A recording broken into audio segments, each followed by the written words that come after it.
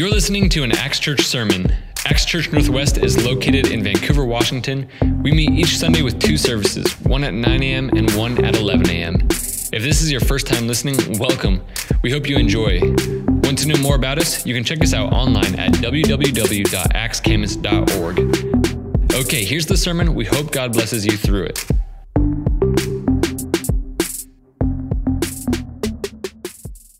It's good to see you all for the first Sunday of 2020. We have, that was a good worship session with you guys. You guys had a lot of energy today.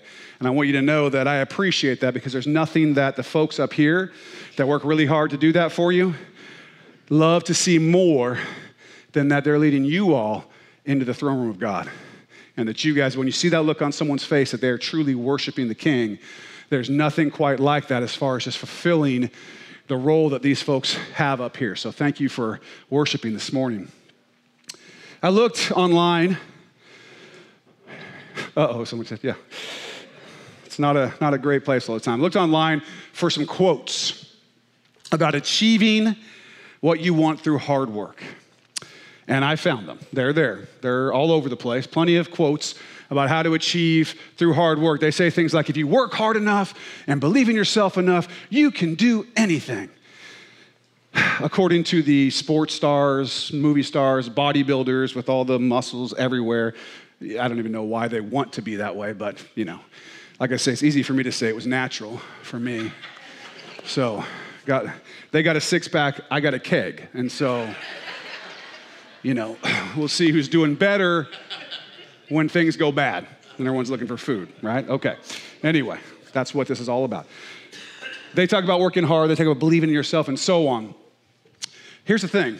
No, it's not true. It's not true that if you believe in yourself and you work hard enough and blah, blah, blah, blah, blah, you will get anything you want. It's not true. I can tell you, I wanted to be an NFL football player. And I worked really hard. But unfortunately, I wasn't fast enough. I wasn't big enough. I wasn't strong enough.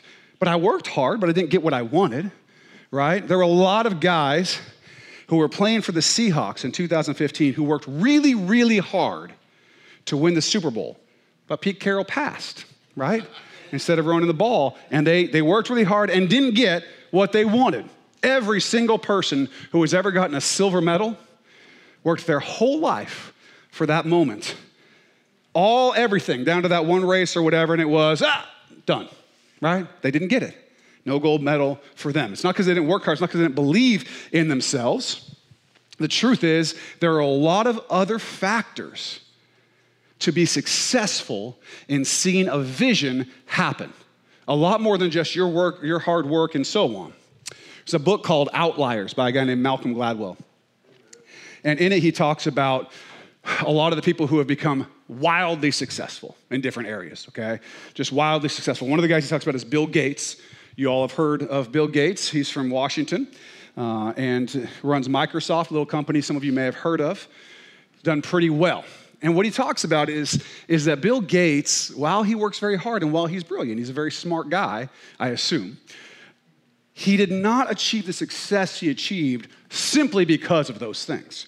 The fact was that Bill Gates happened to become an adult right at the time when computer programming had become easy enough to do from one spot. You used to have to go do all this crazy stuff, and there were punch cards, and some of you remember how computers used to work back in the day. It had finally gotten to the point where you could connect to a computer and program, and he had gotten this opportunity in high school that almost no high schooler in the world got, to do all this programming. There's all these things that he got to do programming-wise, so that right when he came to about 20 years old, he had so much programming, and that was right when it hit the spot where if you had that much programming, the computer world had come to a point where those two things matched and you were able to take off. If he had been born a few years earlier or a few years later, he would have missed it. We would not have Bill Gates. It would be somebody else.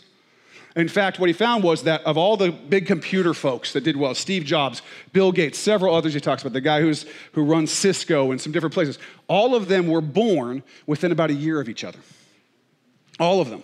They were all born in this one spot. You had to be at this age, at this time, with enough computer programming experience to make it happen, which is only a few people in the world that were in that situation, and they were super successful. He talks about a lot of other people who were successful and how those things worked out. But the point is, it's not just hard work, believing in yourself and whatever, that makes for success. To believe that you have gotten what you've gotten or that you're going to be successful or whatever just by your hard work is just prideful, ignorant, and arrogant. It's not true. It's not true. You have to be at the right place at the right time and have things go your way and so on. Generally, economic factors have to be this way and the industry that you're in has to be that way and so on and so forth. Nobody does incredible things by themselves. Nobody does. Okay? We're all just people. Hard work by itself does not guarantee that you will reach your dreams. I'm not trying to make you all feel bad. I know some of the younger people in here are like, oh, great, I've been told this my whole life. If I work hard, let's be honest, you're not working that hard, okay? I've seen you all. No, I'm just kidding. I'm sure you guys are working hard. I'm not trying to make anybody feel bad. I'm just teasing. The fact is that there is a good side to this story for us, a really good side to this story. Here's the truth. We, in this room, hopefully those watching online who are Christ followers, we do not have to depend on random factors happening in order to be successful and to see a vision come to pass, to see God's vision happen. We don't have to have all these factors happen because we serve God. And because we serve God, there is no randomness or accident that gives us success. Our victory comes from the Lord. Our victory comes from the Lord. We have Jesus. We have a mission from God. And our work in that mission will be fruitful. Will be fruitful. And our work will be rewarded eternally. John 15:16 says this, you did not choose me. This is Jesus talking. You did not choose me, but I chose you and appointed you that you should go and bear fruit and that your fruit should remain, that whatever you ask the Father in my name, he may give you. We are not walking around in a random universe hoping that things happen to work out. We have been appointed and chosen, and there's a plan, and God will make it happen. Listen to 1 Peter 2, 1 through 10. Therefore, laying aside all malice, all deceit, hypocrisy, envy, and all evil speaking, as newborn babes, desire the pure milk of the word, that you may grow thereby, if indeed you have tasted that the Lord is gracious. And I hope you all have tasted that. Coming to him as a living stone, rejected indeed by men, but chosen by God and precious. You also, as living stones, are being built up a spiritual house, a holy priesthood, to offer up spiritual sacrifices acceptable to God through Jesus Christ. Therefore, it is also contained in the scripture, behold, I lay in Zion a chief cornerstone, elect, precious, and he who believes on him will by no means be put to shame. Therefore, to you who believe, he is precious. But to those who are disobedient, the stone which the builders rejected has become the chief cornerstone, and a stone of stumbling and a rock of offense. They stumble, being disobedient to the word, to which they also were appointed. But you are a chosen generation, a royal priesthood, a holy nation, his own special people, that you may proclaim the praises of him who called you out of darkness into his marvelous light, who once were not a people, but are now the people of God, who had not obtained mercy, but now have obtained mercy. What? We are chosen people.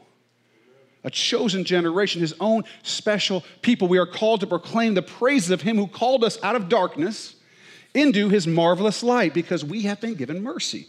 Now, there's a lot going on there, and it's amazing. We are not floating on some sea of randomness, hoping that things happen to us and that we happen to hit the right age at the right time and we can be successful in doing whatever.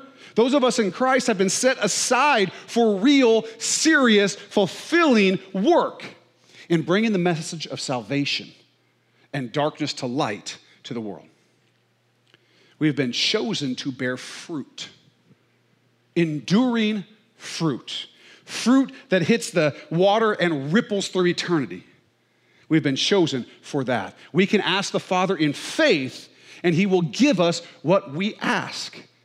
And we can be sure of his promises. And that's pretty amazing. Now, what is your faith in those promises? This is what Hebrews 11:1 says. Now, faith is the assurance of things hoped for, the conviction of things not seen. We can believe and be sure that God will come through on what he says he will come through on. For those of you unsure, who face or struggle with anxiety, depression, difficulties, and so on, let me tell you something. You can be sure, convicted, assured that God will do what he says he's going to do, period. You can be sure of it. The things that we ask for, he's going to give us. Now, having said that, we have to ask with the right heart. We have to ask with the right heart. Our will needs to be the will of God, because we love him so much, because he first loved us, because he died for us, because he rose again, because he's freed us from sin. We got to love him so much that our will is to see his will done. When we look to God and we say, God, give me a heart after your heart, that I might will what you will, he'll give that to us. And then we can ask him for things and know that those things are going to be his will. Because so often what we ask for, what we desire, what we want, is less about God and his will and more about us and our pleasures. This is something that we struggle with. Our bodies are still suffering in this fallen, broken world, and sometimes we focus on ourselves instead of him. And when we do that, we ask for things the wrong way, and we get all kinds of messed up. This is what James says, James 4:1-10. Where do wars and fights come from among you? Do they not come from your desires for pleasure that war in your members? You lust and do not have. You murder and covet and cannot obtain. You fight and war, yet you do not have because you do not ask. Or you ask and do not receive because you ask amiss, that you may spend it on your pleasures. Adulterers and adulteresses, do you not know that friendship with the world is enmity with God? Whoever, therefore, wants to be a friend of the world makes himself an enemy of God. Or do you think that the scripture says, in vain, the Spirit who dwells in us yearns jealously? But he gives more grace. Therefore, he says, God resists the proud, but gives grace to the humble. Therefore, submit to God. Resist the devil, and he will flee from you. Draw near to God, and he will draw near to you. Cleanse your hands, you sinners, and purify your hearts, you double-minded. Lament and mourn and weep. Let your laughter be turned to mourning and your joy to gloom. Humble yourselves in the sight of the Lord, and he will lift you up. Now, there's a lot there. There's several things there that are really important teachings for us today and what we're going to go through. Number one, when we think about ourselves and our own pleasures and focus on those things and ask God for those things and are wrapped up in ourself and our pleasures, being inward focused, it causes disunity. Disunity, it causes us to be enemies with one another. That's what the scripture says here. When we focus selfward, we end up being enemies. Everyone truly, mostly thinking about themselves and their own desires and not about each other. And it divides us.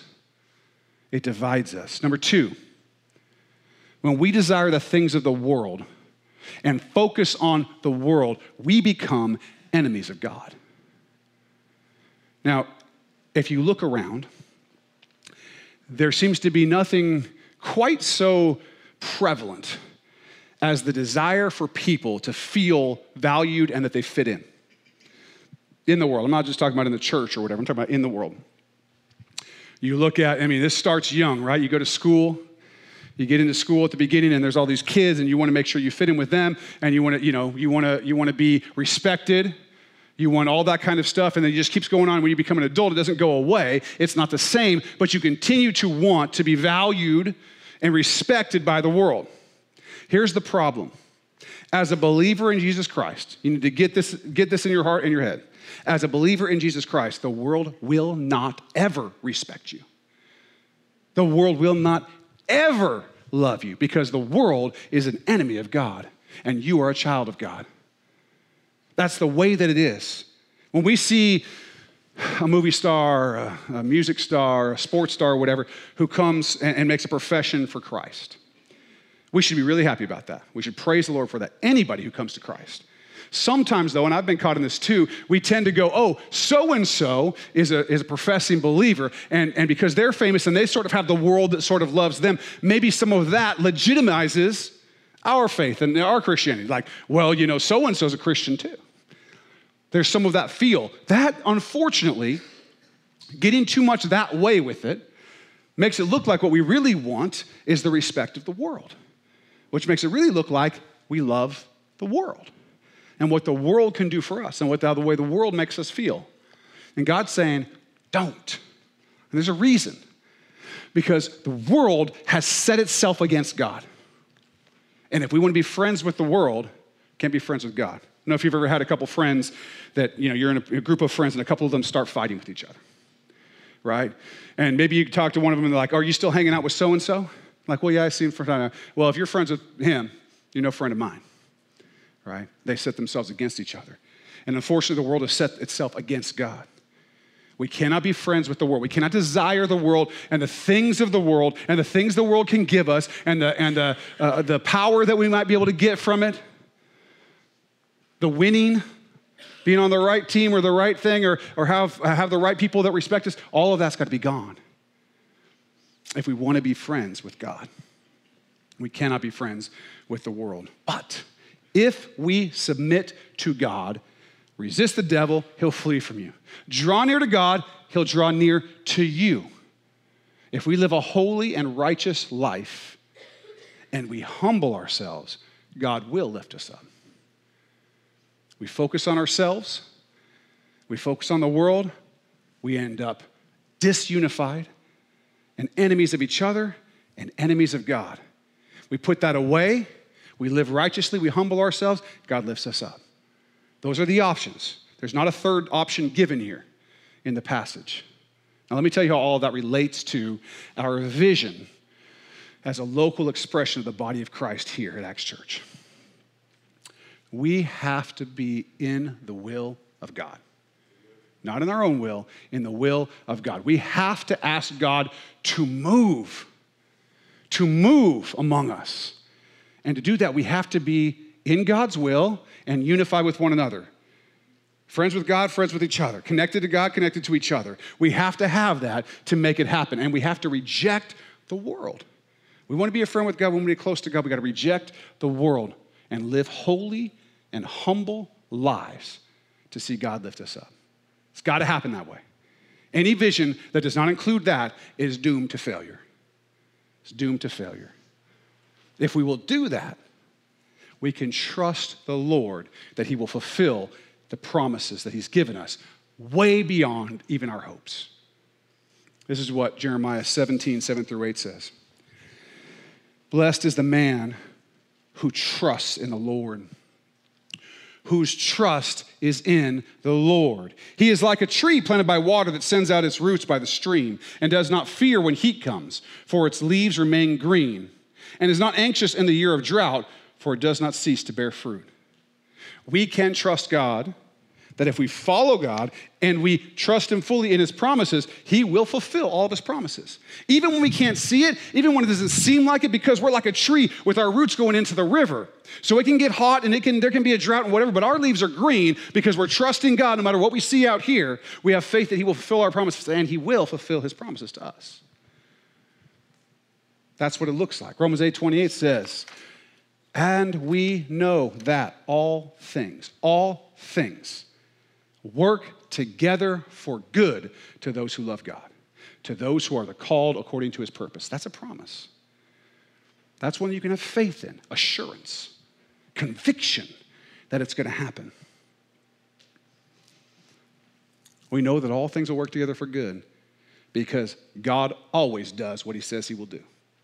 God always does what he says he will do. But there's a question that we have to answer. Each of us have to answer it, and we have to answer it as a local expression of the body of Christ here at Acts Church because we're responsible. Each one of us will be called to account for what we did in the body that he called us to. And here's the question that we have to answer. Are we going to follow Jesus in what he's asked us to do? His way or our way? Are we going to follow Jesus in what he has asked us to do, in what Jesus has commanded us to do? Well, you can't answer that question without knowing what he's commanded of you. It's what it says in Acts 1, 4 through 8. Jesus is risen from the dead. He's about to ascend to heaven. He's talking to his disciples, and he says this. And being assembled together with them, he commanded them not to depart from Jerusalem, but to wait for the promise of the Father, which he said, you have heard from me. For John truly baptized with water, but you shall be baptized with the Holy Spirit not many days from now. Therefore, when they had come together, they asked him, saying, Lord, will you at this time restore the kingdom to Israel? And he said to them, it is not for you to know times or seasons, which the Father has put in his own authority, but you shall receive power when the Holy Spirit has come upon you, and you shall be witnesses to me in Jerusalem and in all Judea and Samaria and to the end of the earth. You shall. Not you can if you want, not if you're not busy. You shall be witnesses of the resurrected Christ who has saved us. That's not just to them, that's to us. We are to be witnesses of the one who rose from the dead, Jesus Christ, the Savior, the King of Kings. That's your job. That's our job as a church. That's our job, each of us. Matthew 28, 18 through 20. And Jesus came and spoke to them, saying, and this is after he rose from the dead also, at the end. All authority has been given to me in heaven and on earth. Go therefore and make disciples of all the nations, baptizing them in the name of the Father and of the Son and of the Holy Spirit, teaching them to observe all things that I have commanded you. And lo, I am with you always, even to the end of the age. Amen. All authority in heaven and earth is given to Jesus. And he says, go. That means he has chosen you to take his authority and go. Now that's a big deal. That's a very big deal. We have this verse up in big letters on the wall, on the outside wall of this room right here. And there's a reason they are there, because this is the mission statement of every believer who has ever believed on the name of the Lord Jesus Christ. This is the mission statement. This is what we are to do. This is the way to follow for the Christ follower. This is what following looks like, is doing what Jesus has told us to do. No matter who you are or who you think you are. You came in here today and you're like, man, I've had a rough life. I've done some things I'm not proud of. I haven't been as good at being a worker, or a father, or a son, or a daughter, or a mother, or whatever. I've messed up here, I've messed up there. I don't feel very valuable. I don't feel like God has much for me. Let me just tell you something. Ask yourself, who's right, you or God? Because God has made something very clear, that he has all authority on heaven and in earth, and he has authorized you as a Christ follower to go. He has authorized you. You are walking around carrying the stamp, the seal of the King of Kings and the creator of the universe. You have been called to go do something eternally significant, empowered by the Holy Spirit, which he has promised to give each one of us as believers. And when you came to know Jesus Christ, you have the Holy Spirit. You are walking around a child of the creator of the universe. Who cares what anybody else thinks? And he says, who cares about your past? Because I have forgotten it as far as east is from west. Don't live in that shame anymore. Go out with my authorization as my child. Go out and do this mission. See people come to the Lord, to be discipled, to learn everything that he's commanded us. That's our job. You are that important. And I don't say you're important like a lot of people say you're important, like some public service announcement on TV by people who don't understand the power of God or the value of people. I'm telling you, as someone who understands the power of God and knows that you were made in his image and likeness, and what he's told me in Scripture is that you have been chosen as a royal priesthood. No one is below that. That's an amazing thing. If you're walking around this world, authorized by the King to go, and you're not going, you are missing it. Brother and sister, you are missing what God has for you. You aren't getting it all. If you aren't getting to see the power of the Holy Spirit work through you because you don't feel like you're good enough, you're calling God a liar who said that you're good enough because he's good enough and that he's authorized you. This is the life that we are to live. You are important because Jesus Christ, the King of Kings, has chosen you and authorized you, and the Holy Spirit has empowered you for real, eternally significant work. Work that is fulfilling. Work that will bless you, that will bless others. Work that will be rewarded. Work that will lead to the words that every one of us should want to hear more than anything else. Well done, good and faithful servant. Can you imagine? You come into the presence of the Lord, knowing everything that you are without him. And because you're in him, he says, well done, good and faithful servant. That's an incredible thing. Let's be good and faithful servants, right? What does that look like? When I was playing sports as a younger man, there was a term that we had for giving less than your full. Less than your full effort. It was called dogging it. Dogging it. You're dogging it. Robinson, you're dogging it. Run faster. Bring that water out here for these guys. I told you I didn't make the NFL, right? So, dogging it was giving a half effort. Dogging it was showing a lack of true commitment to the mission of the team, a lack of commitment to trying to win. That was the thing. So you got to give it everything if you wanted to win. And we can dog it in almost anything. You can be dogging it in all kinds of places in life. You can dog it at work, even in your hobbies, parenting, your marriage, your friendships, and you can dog it as a Christ follower. Believe that. You can dog it. The normal result of dogging it is that the mission is not accomplished when you dog it. You get what you pay for. You reap what you sow. If the whole team goes to practice and dogs it the whole time, and they go to play the game and they dog it, they're not likely to win. If you're in your marriage and you're dogging it, it's not going to go well. If you're parenting and you're dogging it, it's probably not going to go well. If you're at work and you're dogging it, you're probably not going to have that job very long. Any team, any group that together has a general culture of dogging it is not going to accomplish the mission that they have in mind because they're not fully committed to it. This is the problem. If we want to accomplish the work that Christ has set out for us to accomplish, there cannot be any dogging it. Cannot happen. We must be completely committed. 100%. That means no business as usual.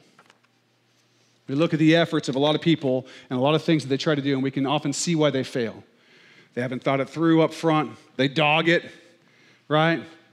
They aren't truly and fully committed. Sometimes they've failed because of things and circumstances outside of their control. But here's the deal. For us, we will never fail at the mission that we've been given because of circumstances that are out of our control. Because with God, not only are all things possible, but all things connected to this mission are promised according to his will. There will not be any circumstances outside of God's control, ever, for you, Christ follower, ever. If we are faithful, he will be faithful. In fact, even when we mess up, he gives more grace. Praise God. As we read in James. But we cannot continue to live and serve in the way that we have been doing and expect to see great things. And I'm not talking about any one of you as individuals or me or the church or whatever. I'm talking about, generally speaking, the church worldwide, all of us as Christ followers, if we continue to follow Christ halfway, 3/4 of the way, if we're not completely committed, we will not see the mission go forward, at least through us, the way that we want to, the way that we've been promised, because we're not doing what we are supposed to do. We have to be utterly and completely committed to seeing God's will done on earth as it is in heaven. That needs to be our commitment. We have some examples in Scripture of what this looks like. I'm going to read some to you out of the book of Acts. Some of you may remember this book. We were in it for a while. Then Peter said to them, repent And let every one of you be baptized in the name of Jesus Christ for the remission of sins. And you shall receive the gift of the Holy Spirit. For the promise is to you and to your children, and this is important, and to all who are afar off, as many as the Lord God, our God will call. Who's that? It's us. At Pentecost, Peter is making a promise, not just the people who are standing there, but to all who are afar off, as many as the Lord God will call, which is every one of us who's a Christ follower. He's saying, this promise is to you. Be baptized, get the Holy Spirit. You're one of us. You're in the family. And with many other words, he testified and exhorted them, saying, be saved from this perverse generation. I know it's difficult for us to imagine being part of a perverse generation, but you'll just have to, kind of imagine it.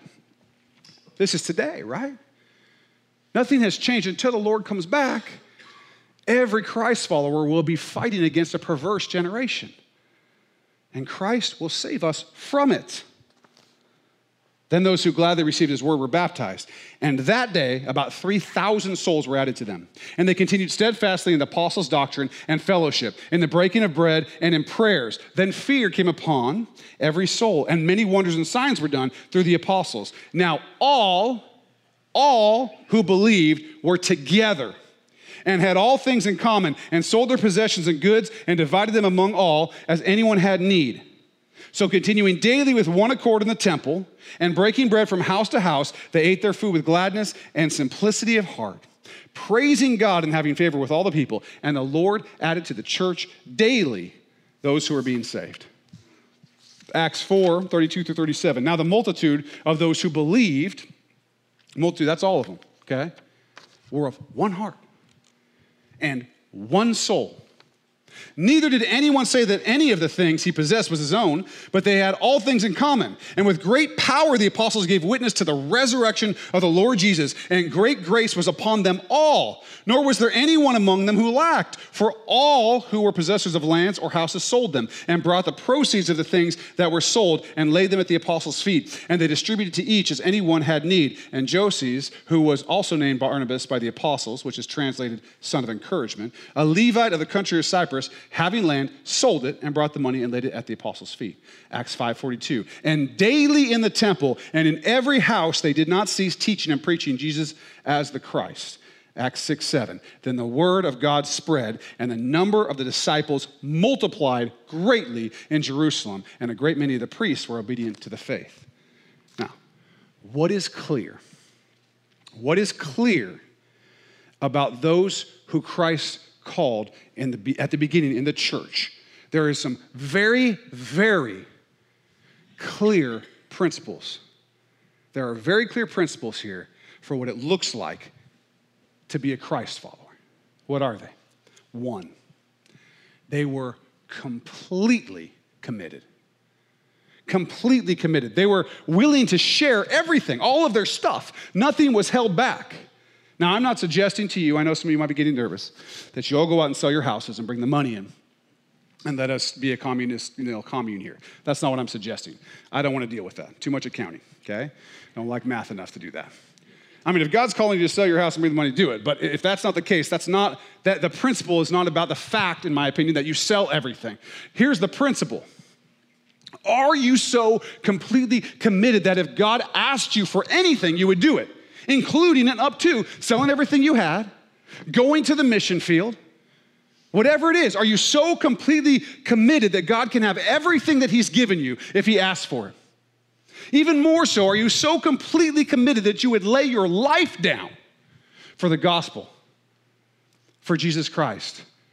Because they would, and they did. They did. The disciples said yes to those things. I am that committed. And often they laid their lives down for the sake of Jesus Christ and his gospel. That's what it looked like. Completely committed to God. Completely committed to Jesus Christ and his gospel. We got to ask ourselves, is that where we are? What's the bar look like? What do we expect of other believers and of ourselves? Do we expect that? Or is that like, whoa, it's a little fanatical. It's a little much. You would die for it? If God told you to sell everything, you just sell all your stuff? If God said to move to Africa, you just go move to Africa? Ask yourself, just be honest with yourself in your own heart. What are you holding back? Maybe it's your money. A lot of us, it's like, I'm not going to hold back the $5 I have, right? Whatever. We don't have a lot of money. Maybe it's something else. Maybe it's a little pet sin in your life. The one that you keep telling yourself isn't that big of a deal. Now, you'll get over it eventually. God will just, he probably doesn't care. It's a tough world to live in, and you got to have a few of your own little vices, right? I don't know what it is for you. But are there things that you are holding back from being completely committed to Christ? From seeing your life as eternal? From playing the long reality? Are you holding anything back? Because they weren't. Number 2, they were completely unified. Completely unified. It says they were all of one heart, one mind. They were totally together. They were in one accord. Doesn't mean they could fit in a Honda, right? One accord means rushing along in unison. That's what it means, okay? It means they're all together, they all have the same mission, their eyes are straight on Jesus, and they're all together and like, that's where we're going. We're all of one heart, shield wall, on we go. Nobody out on the edges, well, I'm going to do it my way, and I just think that it's just me and the Holy Spirit, and whatever he tells me, I just read the Bible my own way. And none of that. None of that. There's Jesus, I've got Scripture, I've got my brothers and sisters, and we're on. We're moving. That's how they were. Unified. They loved each other. Absolutely loved each other. And before you think that, well, they were all culturally similar or whatever, no. These are people from all over the world who had come to Jerusalem at Pentecost, right? They would have spoken all these different languages. As you recall, for Pentecost, all these different languages came out. They would have had different cultural stuff. There would have been some Hellenistic, Greek type Jewish people, and there would have been folks from Jerusalem. There would have been people from all over. And here they are, and they all come to Christ, and they're like, let's do this thing. And they celebrated the differences of each other and saw the gifts and the value in that, and they're like, let's go together. So it wasn't as easy as you might think. Prior to that, there was probably a lot of prejudices about the folks who were from over there or the folks who were from over there. And they're like, no, forget all that. We're together, we're rushing forward in unison, in one accord, loving one another. That's what it was like. No petty jealousies, no nonsense, just together, loving each other. Number 3, they were completely present. They were completely present. What does that mean? It means that their lives were about the work that Jesus Christ had given them.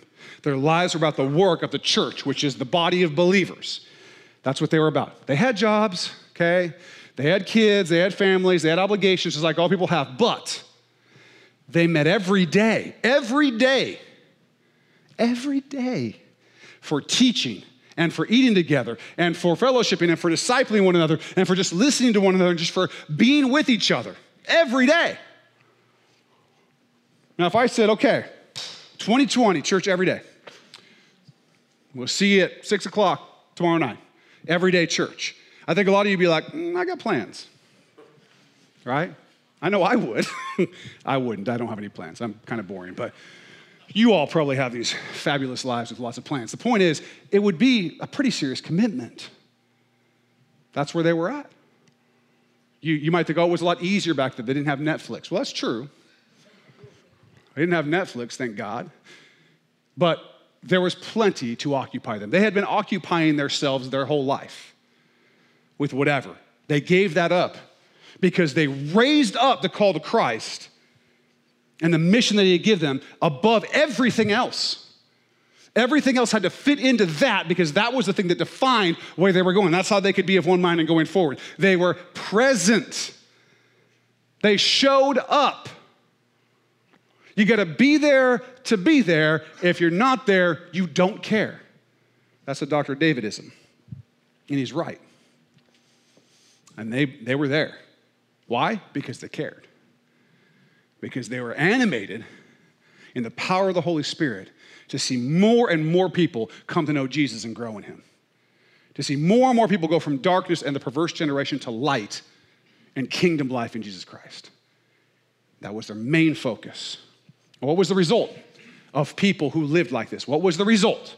And the number of the disciples multiplied, not addition, multiplication. I don't know, for all of you, some of you are like, I don't remember math. Multiplication is the one that looks like this and makes numbers a lot bigger than addition, okay? Multiplied. It says, and the Lord added to the church daily those who were being saved. Now, I just want you to imagine for a minute what it would look like if we were so committed to the gospel, if we were so committed to Jesus Christ and to the mission that's on the wall out there, that it was more than just something we put on the coffee cup, that we lived it, that we breathed it, that we were rushing along in unison together for that mission, what it would look like to see people coming to know Jesus every single day. That I get a call, we have life groups that meet almost every day of the week. I get a call every day from some life group. Hey, another person came to the Lord. Hey, a couple more people came to the Lord. Sunday morning, people are coming to the Lord. Every day. People just coming to the Lord, coming to the Lord, coming to the Lord. Imagine what that would look like. Right here, among us, in this local expression of the body of Christ at Acts Church. Imagine what that would be like. We had to start setting aside special services for baptisms because we didn't have time on Sunday mornings anymore because so many people were getting saved. What would that look like?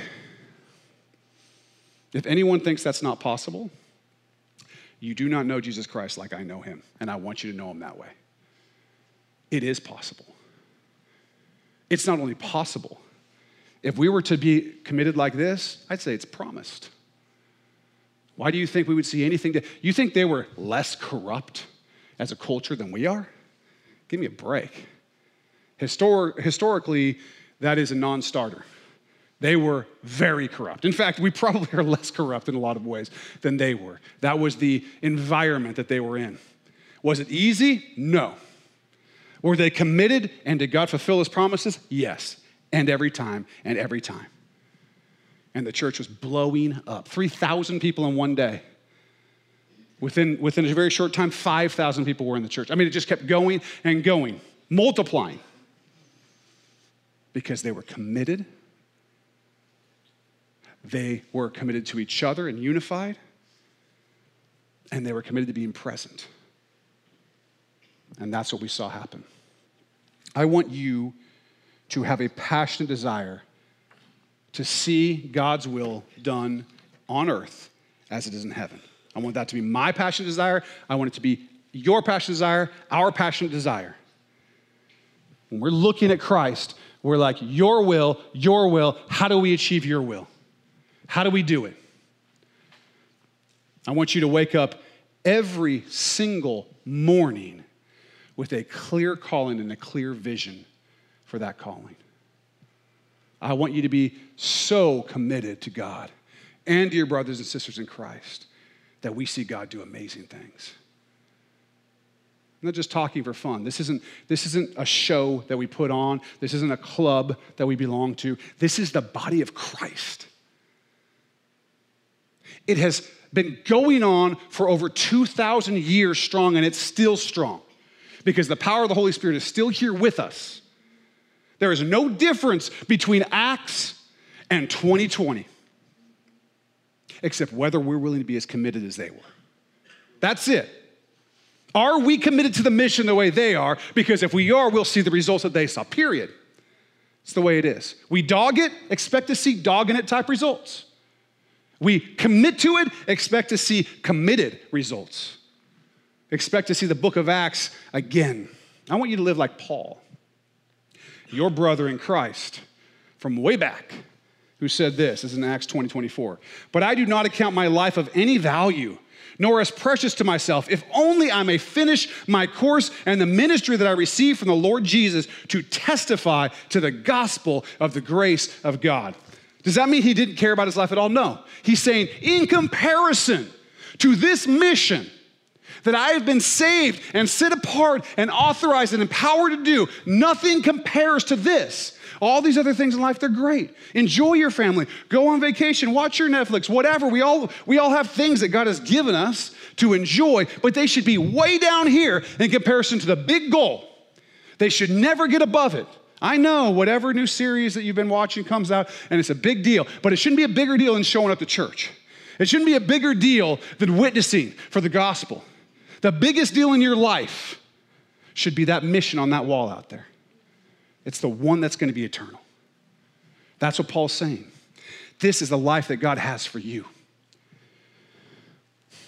It's a good life. It's a joyful life. It's a fulfilling life.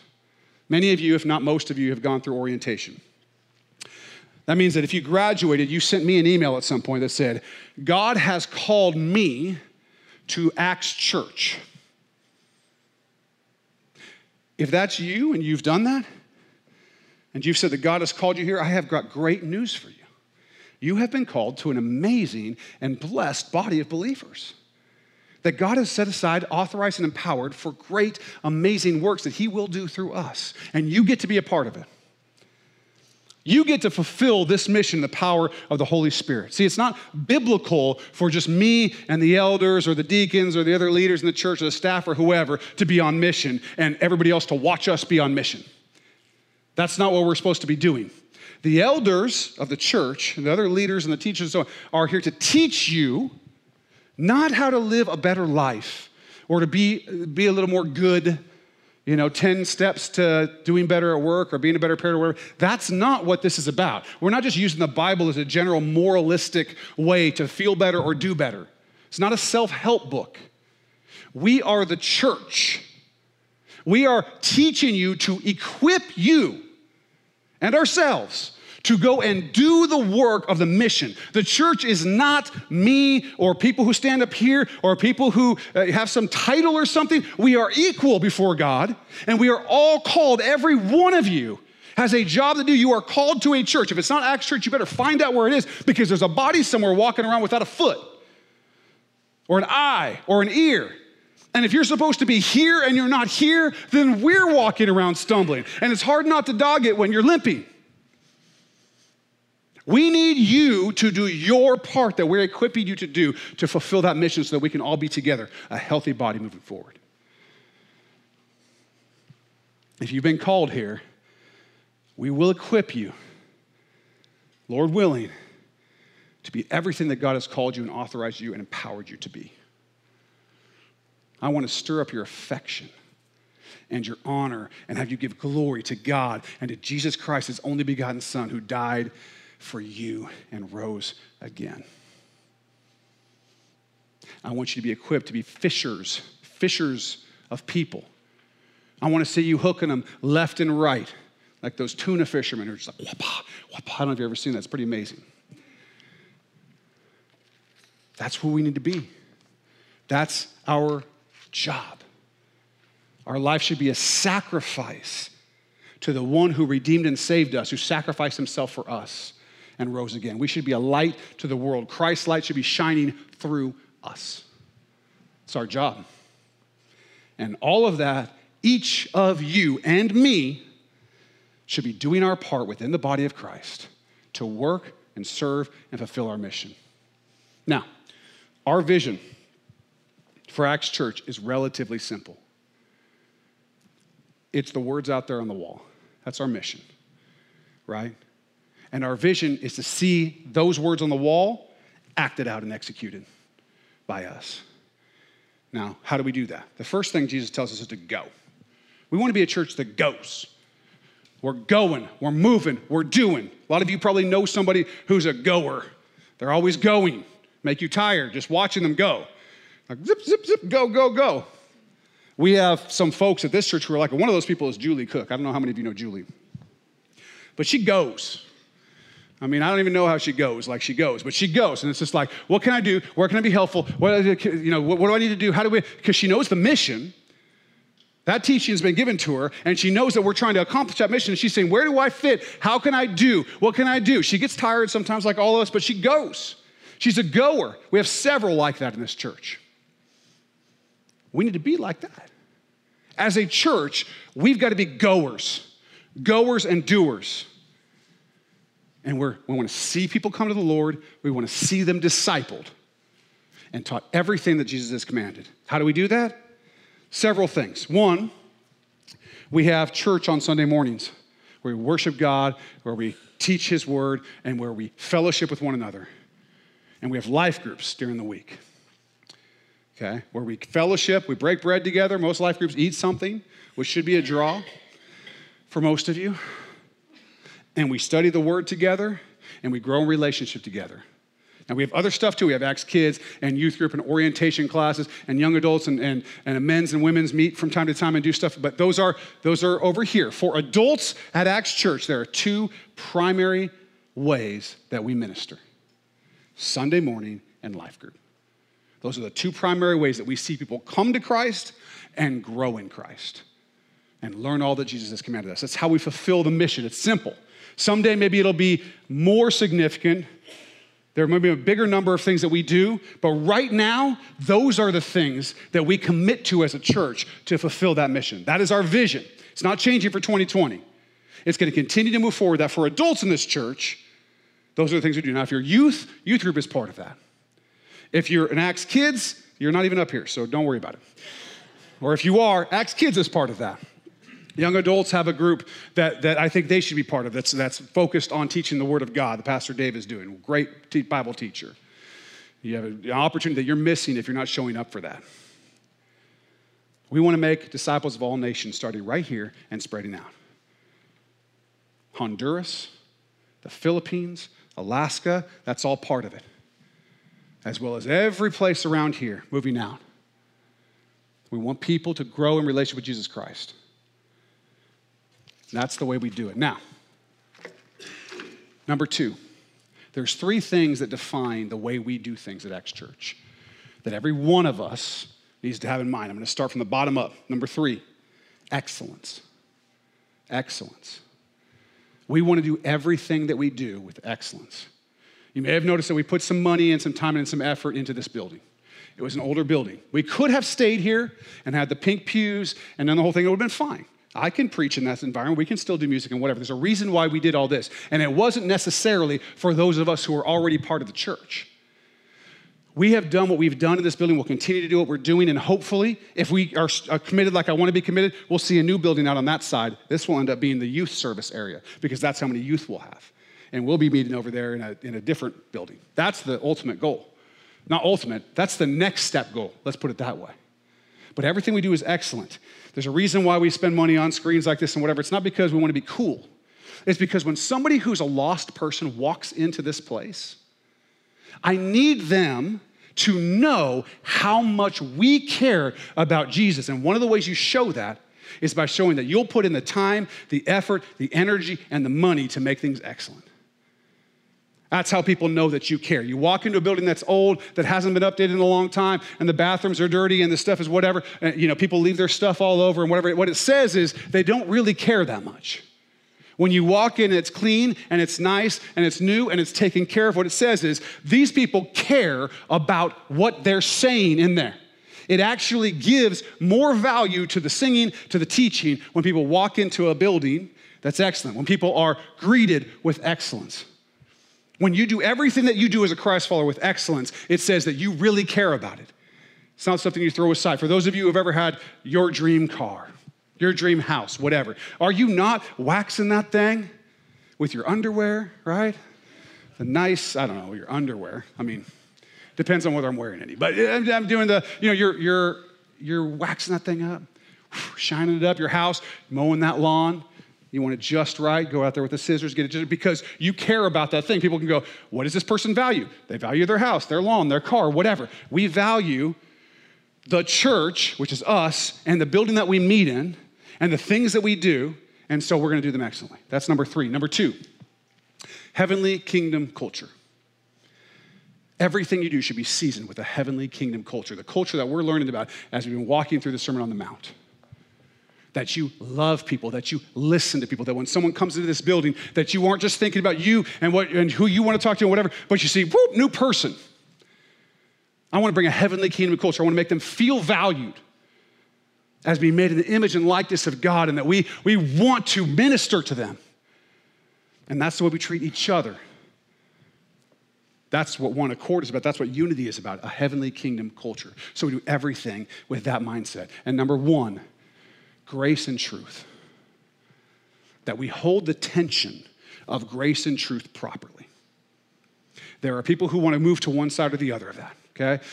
Let's just put it this way. You could be tempted to move all the way over to grace so that we emphasize grace to the exclusion of truth and everything becomes okay.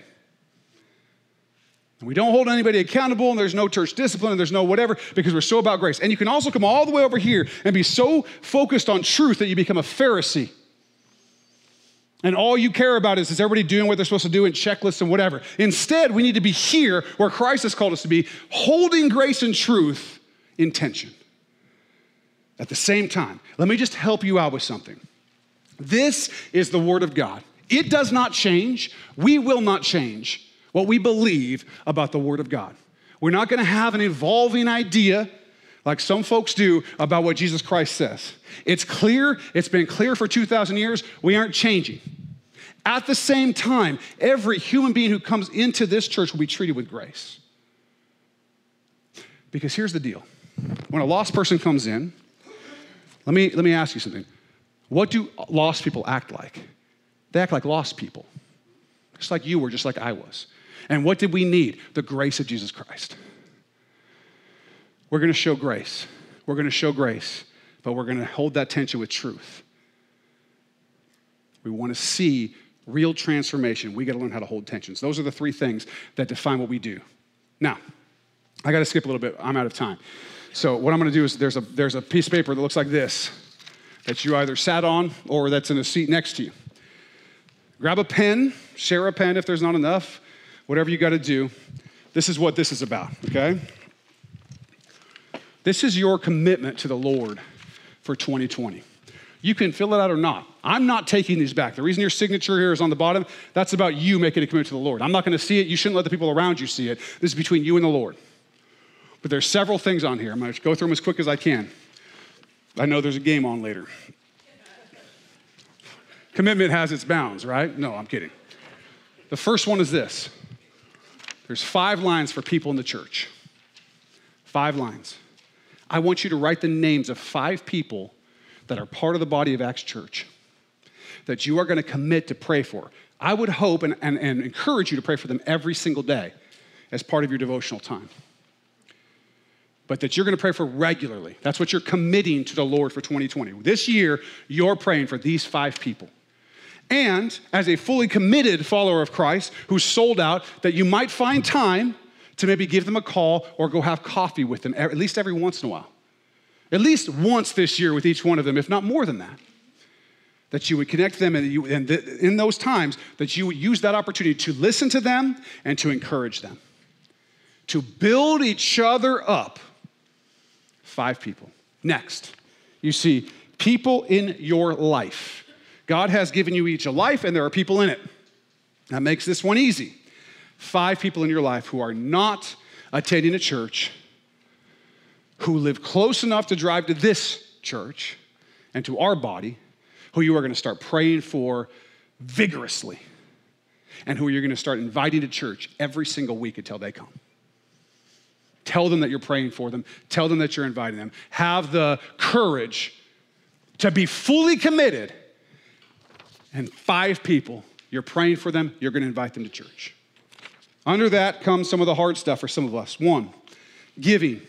Just put a check next to tithing if you're going to tithe this year. If you, for some reason, have a belief about Scripture that tithing isn't for, New Testament believers and whatever, I'd be happy to have that conversation with you. You're wrong. It's not true. Tithing is. It's from long before the Old Testament law was given, and it has continued in and is talked about in the New Testament. Tithing is a principle. 10%, our first fruits, go to the Lord. So check next to that if you're gonna tithe. If you're not going to, don't check it because you're committing to the Lord here. Tell them I'm not here if they want to talk to me. Alms. What does alms mean? All that it means here is that when the Holy Spirit moves you outside and beyond your tithing, if somebody's in need, It's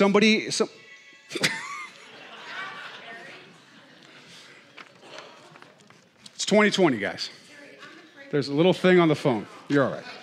If someone is in need, if someone in your life needs something, the Holy Spirit moves you, you're going to give to it. If we make a call for something for the Philippines or Honduras and the Lord moves you to, if the Holy Spirit moves you, then you're going to give to that. Just that you're going to be open to the Holy Spirit for giving beyond your tithing to things that God calls you to do. Next, attending Sunday services and life group. This is part of being committed to Acts Church. This is part of the body life of Acts Church. Check those if you're committed that you will be at Sunday service and at life group every single time unless you are sick or on vacation. If one of those things is not true, you will be here. You will be here without fail, or at work, obviously, if you have a job that calls you away. There are times when you can't do that, but if you're not sick or on vacation or at work because you have to be at work that day, you will be at life group, you will be at Sunday services. Last one is personal devotional life. We put out, most of you got an email that has our suggested oh, that's all right. Here we go. Has our suggested yearly Bible reading program. It's only 5 days a week. If you do all 5, if you don't get it one day, you can catch up on the weekend. You'll get through the whole Bible in a year. If you've never done that, it is very fulfilling. It's awesome to read the Word. If you're willing to do that, check that box. Praying. You got to pray. This is saying, I'm going to pray regularly, if not every single day, for this church and for God to use you and us to see his mission fulfilled. Now, I'm going to give you some time to do that. You're going to keep this to yourself. Don't put this in the offering. This is yours for you to take and for you to be serious about it. If you've made a commitment to the Lord, a commitment to the Lord is a big deal. If you don't want to make it, don't make it. But don't make it and then not do it. Fulfill your commitments. Thanks for listening to that Acts Church sermon. We hope God spoke to you through it. We would like to invite you to join us in person on Sunday mornings at 9 a.m. or 11 a.m. for our Sunday service. If you enjoyed this sermon, have questions for us, or simply want to connect with Acts Church more, find us on Facebook under Acts Church Northwest. Send us an email or message, or leave us a rating or recommendation. We appreciate all of you and hope to hear from you.